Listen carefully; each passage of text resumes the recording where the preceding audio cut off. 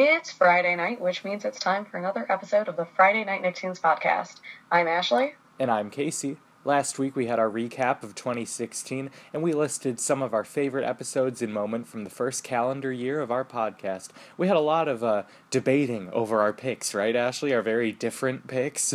Oh yeah, like almost every single one of them was different. Couldn't be more distinct. Listen to the podcast and you'll know exactly what we're talking about. Yep. We also had our Twitter poll where we asked for you guys to decide between the four different theme songs that we had to pick between. So an interesting thing happened with this Twitter poll. You guys selected Fairly Odd Parents as the best theme song on our list with 47% of the vote. Shortly following was My Life as a Teenage Robot with 38%.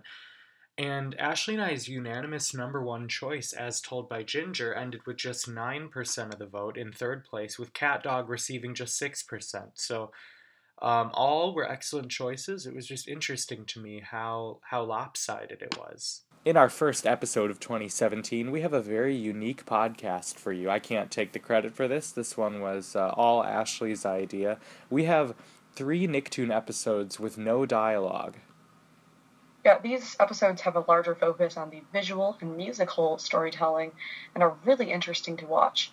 Also, we'll be taking a break from trivia for a bit while I recover from, I don't even want to talk about what happened. Well, I remember how great of a year it was and how many questions I got right and carry on, and everything's great. But we'll be getting back to the trivia soon. Yeah, we can't wait to dive into these crazy episodes. Thanks for tuning in. It feels so good to be the Trivia King. I've really enjoyed my week-long victory lap, so let's get started. From the Nicktoon Animation Studio in Hollywood.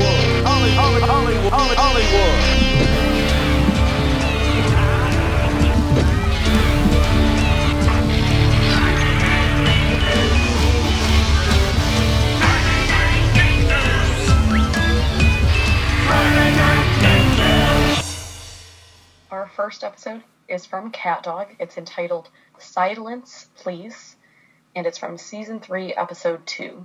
And that's silence, ending with an NTS, not silence. So, kind of an interesting play on words there. In this one, a double outbreak made up of laryngitis and colorblindness transforms the entire town, and the rest of the universe, into the scene of a silent film. Yeah, I find the concept of that alone to be so great. We actually do start this one out with a little bit of dialogue. They're talking to each other and they start saying like, "Oh, I'm losing my voice." We flip on over to the television and the newscaster is, he's talking about how there's an onset of color blindness, and he was like, and we're also getting laryngitis, and sort of mid-sentence he completely loses his voice. And we get into this black and white silent film situation, which is just such a funny concept to me. For one, the idea that there's like an onset of color blindness, like that's a thing that can just be spread temporarily. Yeah. How would that even work, cynical scientist? Although they're not really claiming any sort of like hoity-toity science in this episode. It's just a very obvious setup for a very unique episode concept. We have this I give credit to whoever played the piano for this episode and whoever wrote it. It's just a constant stream of this vaudeville sort of silent film era piano, and it's kind of complicated, and it just goes and goes and goes with all the action that's happening. Yeah, you really gotta, it sets you up for the mood of what's going on, and honestly, I want to give them credit too. I think, well, probably not quite, but I feel like this is the one that's the least dialogue based for the longest time. Might be between this one and the third one we'll talk about, but definitely just the idea of, keeping people's attention without dialogue is a pretty risky move, I feel like. But they do it so well. Oh, absolutely. We also get this thing at the beginning. There's, I can't remember his name. Does he have one, the Bad Bunny guy? Well, they just refer to him as the mean old rabbit man later. Yeah, so if he has a name, they don't reference it at any point. But we see him, and he's making all of these motions. He's like pounding his fist against his hand. He's making some kind of like hand motions that look kind of like he's asking for money. And we know at this point that, because it's mentioned in the beginning, that Cat Dog is worried about losing their house because they've been missing payments.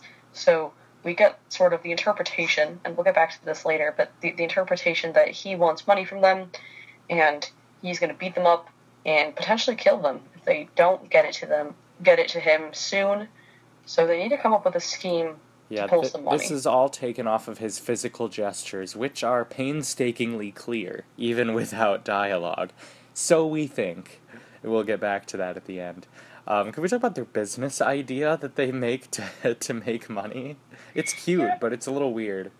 They have this stand, and they're selling apples. Only apples, not like a fruit stand, not like apple juice, just a bunch of apples. I don't know where they even get these apples from, but they just have a stand. And it's a pretty nicely made stand, too. It's like apple-shaped. I don't know where they get that from without any money, but they're selling apples. It's a great idea. And there's this adorable little girl who looks stricken by poverty, who doesn't have enough money for the apple, and they don't sell her one, and the pace quickly changes to something else. So that moment is kind of glossed over. We move on, but it does come back at the end. Yeah, and like you noted, Ashley, the music, in the piano music, there's some references to their typical Cat Dog music, but it's on this honky-tonk piano, and it's so delightful. Yeah, like there's sort of a theme that always seems to happen when they're, like, being chased by, the gang of those rascally dogs, and, yeah, they've got that going, but completely in piano, and it's just fun. It really is. It's a fun episode. The plot is a little bit lighter, I guess, without dialogue. You can't explain things that are way too complicated. But I feel like, too, they also play on a lot of sort of old-school silent movie kind of moments, right? Like, right, there's a train. They're getting chased. They run into a train. They run on top of a train. I feel like that's like a classic old movie thing, right? Totally. Yeah, so they cycle through, like, every silent film trope ever. It's, like, very Chaplin. It's very, 20s. And there's a constant undercurrent of misunderstanding in this entire episode, of thinking one thing, but the truth is really another. Like, Cat Dog is seen to be this thief because they look like a cat and dog duo that gets busted. They get their picture snapped while they're stealing bags of money. So there's a misunderstanding there. They're getting chased. So then they hit the train, they stick to it, because, of course they do. They climb to the top. It's just exhilarating. I'm just like, I'm hooked. They're not speaking, but you're like, man, what's happening here? Yeah, and again, you've got this constant chase. There's both the chase from them and the police, and then they're being chased by their classic rivals. Yeah, there's also, again, with the misunderstanding. They see sort of this classic scene of a girl tied up to the train tracks, and the guy is leaving her there, and, they go to save her, go to stop the bad guy, and we find out that they're actually filming a movie that just happens to have this scene, and now they've ruined it all. So I loved that. Yeah, that was so meta, that in the world of this silent film, that we're seeing it as a silent film, that they're really just filming a movie. And but remember that they're colorblind and they can't speak either, so, like, they had to somehow coordinate an entire, unless they were already filming the movie, but I like to think the world turned black and white, and then they lost their ability to speak, and they just somehow silently communicated that they needed to make a movie and take advantage of this. I mean, to be fair, if it was a real movie, you'd think you'd want them to be able to talk, right? I guess, unless they were like, wait a minute, this is just like a silent film. Why don't we go tie a girl up on the train tracks? Yeah, and that's how I like to picture it, too. They're like, let's take this opportunity to make a silent movie within the silent movie episode that we are watching. Unfortunately, if we lost our ability to speak, our medium would be pretty much done for. Yeah, how do you guys feel about no dialogue podcasts? Yeah, a no dialogue podcast. That would win us some awards, right? Casey just plays music the whole time. And you make science noises. I don't know what that entails. Like I mean, I guess I could, like, go into lab. You could listen to some test tubes moving around. It'd be thrilling, guys. Man. So then they end up in this shed that is balancing on a cliff, and then the cliff, like, falls apart, so it's balancing on only a tiny little, like, corner of this cliff. And it really reminded us of Macbeth in Space that we recently discussed. Yeah, and in this one we at least get to see the actual resolution unlike the ending of Macbeth in Space, and we do get to see them. They're slowly trying to balance it.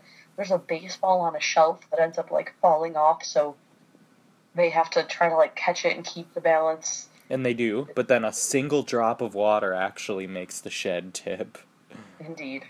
Just makes it completely tumble down. I'm pretty sure the next major plot point is the crooks, the, like, thief duo of this cat and a dog, ends up getting caught, and cat dog gets the reward money. And I don't get why, but even though they owe money to this rabbit guy, they give all of the money. Girl, and they give all of their money to her. All of it. The poor girl from the beginning. Yeah. But then the poor girl takes the money, hops in a limo, laughing at them, and we realize that they've been conned. It was a very long con that was, needed a lot of luck to work out. Yeah, to be honest, it's pretty low chances.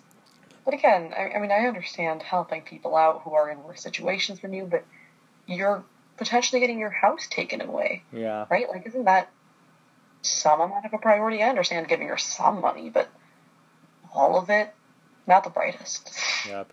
But then, as the mean old rabbit man comes back, they assume to request more money. And just as the color blindness goes away, their laryngitis all heals at the same time, apparently. And the rabbit comes back, and he starts talking, and Cat says, the mean old rabbit man can talk too, or maybe that's a dog, and then realizes, oh wait, he can hear that, we're talking out loud again. And then do you want to talk about the big reveal?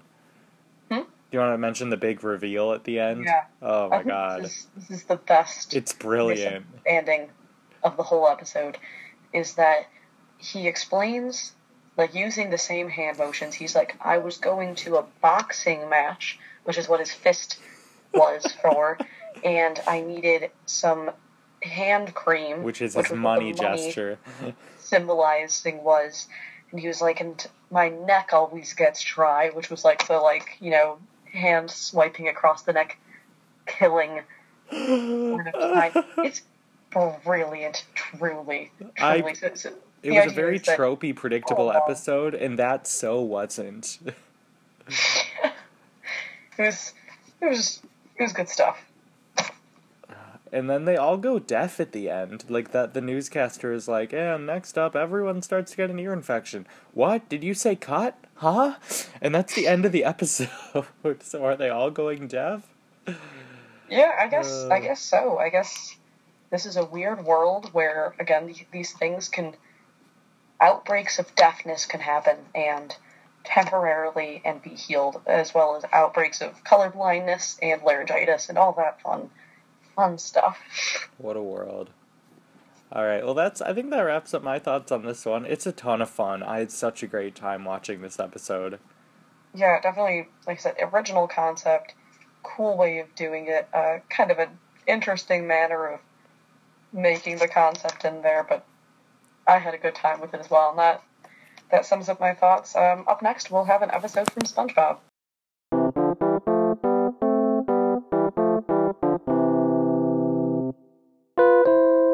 Alright, our second segment is a SpongeBob-themed episode. It's called Reef Blower, and it's from Season 1, Episode 1B. And that's 1B out of C for the only time I think that happens. This is the shortest segment, and in this one, SpongeBob attempts to move a shell off of his lawn. That's pretty much it. And we already watched season 1, episode 1A, back in our first episode ever with that classic "Loving in the sunlight, living in the moonlight, having a wonderful time." That first episode, Help Wanted. So this is the second thing of SpongeBob that the public saw. Yeah, and this is it's more of a short segment, I would say, than a true episode. I think it total in length is a little over 2 minutes. Yeah. So we're not quite hitting the full plot points of the cat dog episode previously. It's more of just like a quick bit situation, and basically it's SpongeBob using a reef blower, and he keeps trying to move this shell off of his lawn, and much to Squidward's annoyance, I do think it works well as a mechanism of kind of introducing their relationship as neighbors, because in the 1A we don't quite see that as much. We see them as, work partners, but just kind of Squidward trying to live his life, SpongeBob getting in his way of that very much so.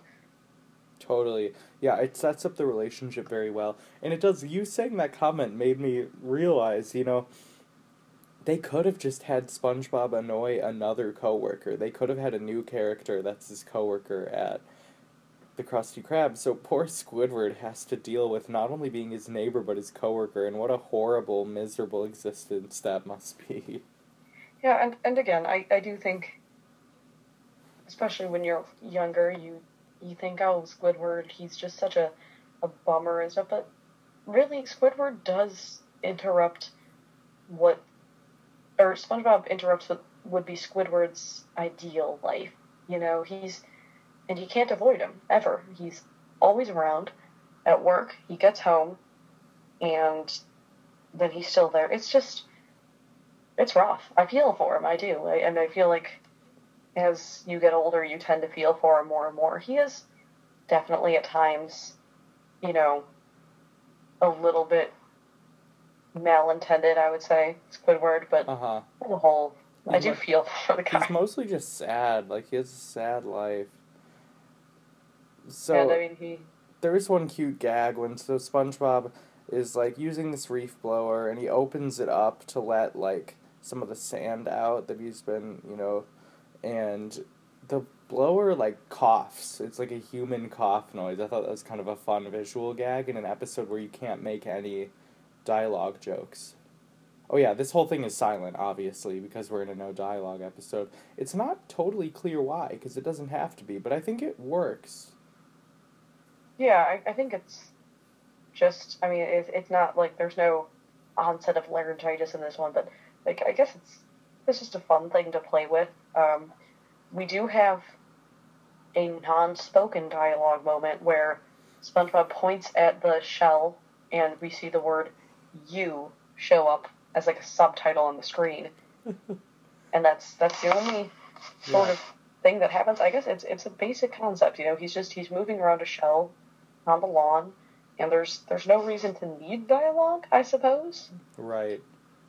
Yeah, there's just sort of wordless frustration from Squidward, and SpongeBob is locked in to this task that he is doing. He also ends up draining the entire ocean into his reef blower, which is, I think, a pretty hilarious way to introduce bikini bottom physics to the audience, because as we see over and over again, there aren't a ton of rules, but it plays around with physics. Like when Patrick asks SpongeBob, "How is there a fire underwater?" and then it immediately goes out.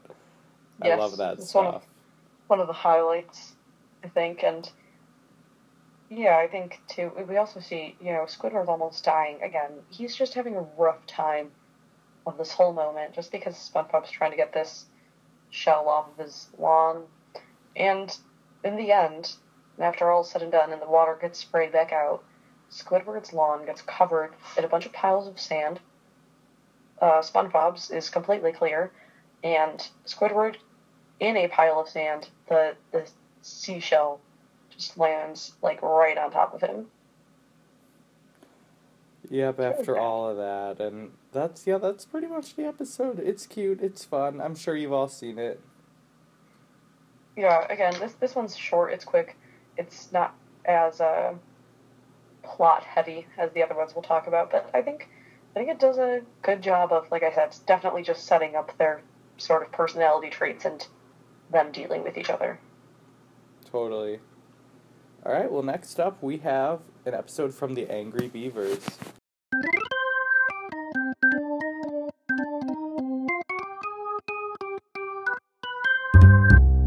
Our third episode is from Angry Beavers, entitled Silent but Deadly, from Season 3, Episode 6B. In this one, when the Beaver brothers wake up one morning, they discover that their house is full of sleeping wolverines that would eat them at the first opportunity they get. Norb and Dag agree to remain silent at all times in order to make it outside, though they find that their own house is working against them in avoiding being detected by these wolverines. This one, I think, does the best job of making a pretty elaborate plot with almost truly no dialogue whatsoever. Mm-hmm. Yeah, they do so Even, much like, with so little they're in this agreeing. episode. Sorry, what? They do so much with so little in this episode. Yeah, and the music and sound effects are spot on the whole way through. Yeah, it's like the orchestration of it is so great. Every single physical gesture is accompanied by some instrument, and it's always fitting. It's always dramatic and interesting. I'm just obsessed with this episode. We clearly need to do more Angry Beavers because we've loved every single thing we've seen from them. Like, loved it. Yeah, and we've only done 3 episodes now, this being the third. We definitely need to get more into it. I remember, too, as a kid, and maybe it's because so many of the jokes are so much more complicated, but I remember not getting it much. Like, I kind of watched it aimlessly, but I didn't care about what was happening. Mm-hmm. And I think both of us would hit the late end of that if you were even watching then. So, definitely revisiting it, it's so smart. Every episode we've seen so far has been so well thought out. And I really appreciate all the work that they must have put in. It's clever, they're all different, they all have crazy things happening, and it's just a great show. Yeah, so in this one, they, wake up and there's not even a word said at the beginning. It's, Norbert quickly realizes there are wolverines all over his house, a horrifying concept as it is. Can we talk about the fact that their pajamas cover their beaver tails? They have, like, Yes. little beaver tail covers, and it's adorable. It really is, and they're just living their cute lives. They have these bunk beds that are canoes, which is really cute to me. Yeah. Thing. Oh, yeah, we didn't talk about Cat Dog's bed. They have a cool bed where, like, each side is custom to their own kind of interests. Yeah, and Anyway. they both have, I guess, like, you could just put pillows on the side of either bed, but, it's well set up for both of them to be comfortable. Totally. So I loved this episode. It was actually pretty genuinely terrifying. Like, I was concerned about Daggett and Norbert through this entire episode. Yeah, I also feel like Angry Beavers, I have no reason to believe that they'll necessarily be okay in the end. That's true, too. Stakes are high. Like, at one point, they end up opening one of the sleeping Wolverine's mouths, and there's a beaver skeleton inside of it. Yeah, also, I love, there's not even a discussion between them, like, oh, let's be silent. It's just, like, hand movements of Norbert just saying, like, look, Wolverines, look, don't say things. The whole thing is just really well done. And they pantomime to each other, sort of like, here's different ways we can get out of the house. And just the whole communication method, like, they're not even whispering to each other, they're just agreed, let's be silent, this is terrifying. And we're also, again, through things like the skeletons in the mouths, and they kind of look through this wildlife book, that's the only thing that we get to know, like, these are Wolverines, they are going to eat them, and that fear is just generated through that, and the whole thing is tense, truly. It totally is. And yeah, it's a stressful episode to watch, but it's really fun too. And it's like, the opposite of that phrase that, like, true insanity is doing the same thing over and over again and expecting different results. They are changing their tactic every single time it doesn't work, and I love seeing them brainstorm. They're clever little beavers. And, like, they use a fly to deliver a help message. First of all, I don't know who it's to. They don't really have friends. And second of all, how is a fly going to get it there? Which is, proven correct because the fly immediately hits a window. Yeah, it's not, the greatest. But the other thing I like is that they try many methods, but no matter what happens, they always end up back in bed. Every time. And, they try, originally they're going to just eat their way through the house, they're beavers. So just, kind of get through the wood. And they end up realizing that's way too loud. They try to climb the electrical cables from the ceilings, and they pretty much nearly get eaten, and again, thrown back into bed through crazy antics. Everything that happens, they end up somehow back in their bed, and I think that the last one that happens that is out of hand, they make a catapult. Yeah. Which sends them into space. But even as they're being launched into space, they're going to end up back in their bed quickly, somehow. Yes. I expected them to just land directly back there, but Me no. too. It takes a little bit of a more creative route. They land back. I don't remember. They do something with the space station up in space. Come back, and people are, celebrating them. Apparently, they've done some amazing things in space. Everyone's so proud of them. They have, a parade.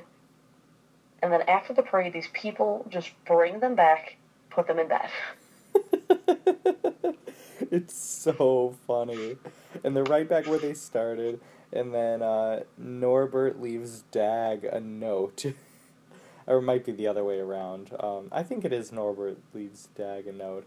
And Dag reads it, and in his voice, you just hear, "I left the coffee pot on." It's the only line in the entire episode. And then, of course, through, the terrible way that these things end up going on is this fly that was earlier going to deliver the message wakes up, lands on the nose of one of the Wolverines, wakes them all up after them trying to be quiet for so long, ends up getting ruined by a fly. And, they get out of the house, finally. They slam the door on the Wolverines, and they come out to see, the entire next, I don't even know, square mile or so is covered in sleeping Wolverines. Wolverines. And it's like they have a moment where they take a breath when they get out the door, where it's like, oh, everything's gonna be okay. Instantly realize they're doomed, and that's the end of the episode. Yeah, similarly to that Macbeth in space. I still moment, can't get over that. Yeah. You're not really reassured that they are going to end up okay. Yeah, not at all. I mean, to be honest, they could barely make it out of their house. I don't know how they're going to make it out of... I don't even know how long these Wolverines are covering. I don't know why. They're sleeping, within, 2 square feet of one another. Mm-hmm. Terrifying. But really, I loved the way this episode, played with not having dialogue, worked with it well. I liked the way that, I think, with them, going back to bed every time, they kind of realized we were expecting it, so they made a setup that was ridiculous for it in the end, and the whole thing, it was really fun, I think. I loved this. It managed to be so funny, too, and it's not like they use lazy visual gags. It's all clever stuff, and the music just enhanced it so much for me. I think all 3 of these episodes they live and die by their music, and props to everyone who worked on that, because it was very effective in all of these episodes.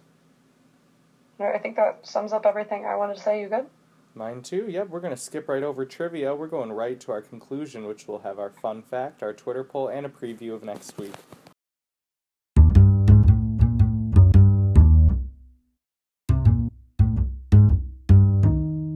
Our fun fact this week is SpongeBob themed, and it's related to specifically the episode Reef Blower that we looked at. It turns out that the reason that it's dialogue-free is actually that their audio equipment wasn't working that day, so they decided just to play around with the sound effects they had, and we got what we ended up getting, which I think is pretty funny.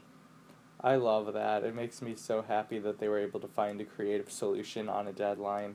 It's also funny because that would never happen to SpongeBob after what a big deal it became, but it wasn't there yet. This was released in the first episode. Yeah, and I mean, at this point, they had no idea that it would explode to be what it was. So they had to get an episode going. They did what they did, put it together, and honestly, it's one that I certainly still remember to this day because of its lack of dialogue. So pretty cool that it ended up kind of being a happy accident, if you will. Yeah, very original. And for our fun fact and Twitter poll, it's interesting we're sticking to a SpongeBob theme when the other two episodes were so unique, but we thought this Twitter poll question was interesting.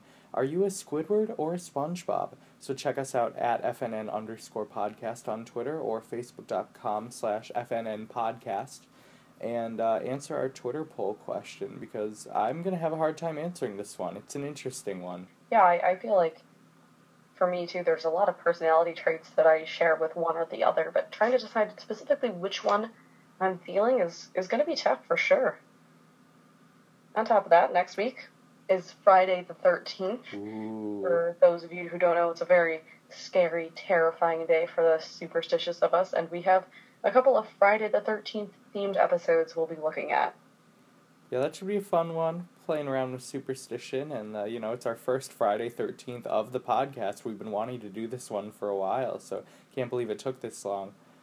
Well, that wraps up our first episode of 2017. It should be another great year of Nicktoon discussion. Keep tweeting at us, keep interacting. We love hearing your thoughts on the show and on the things that we're talking about.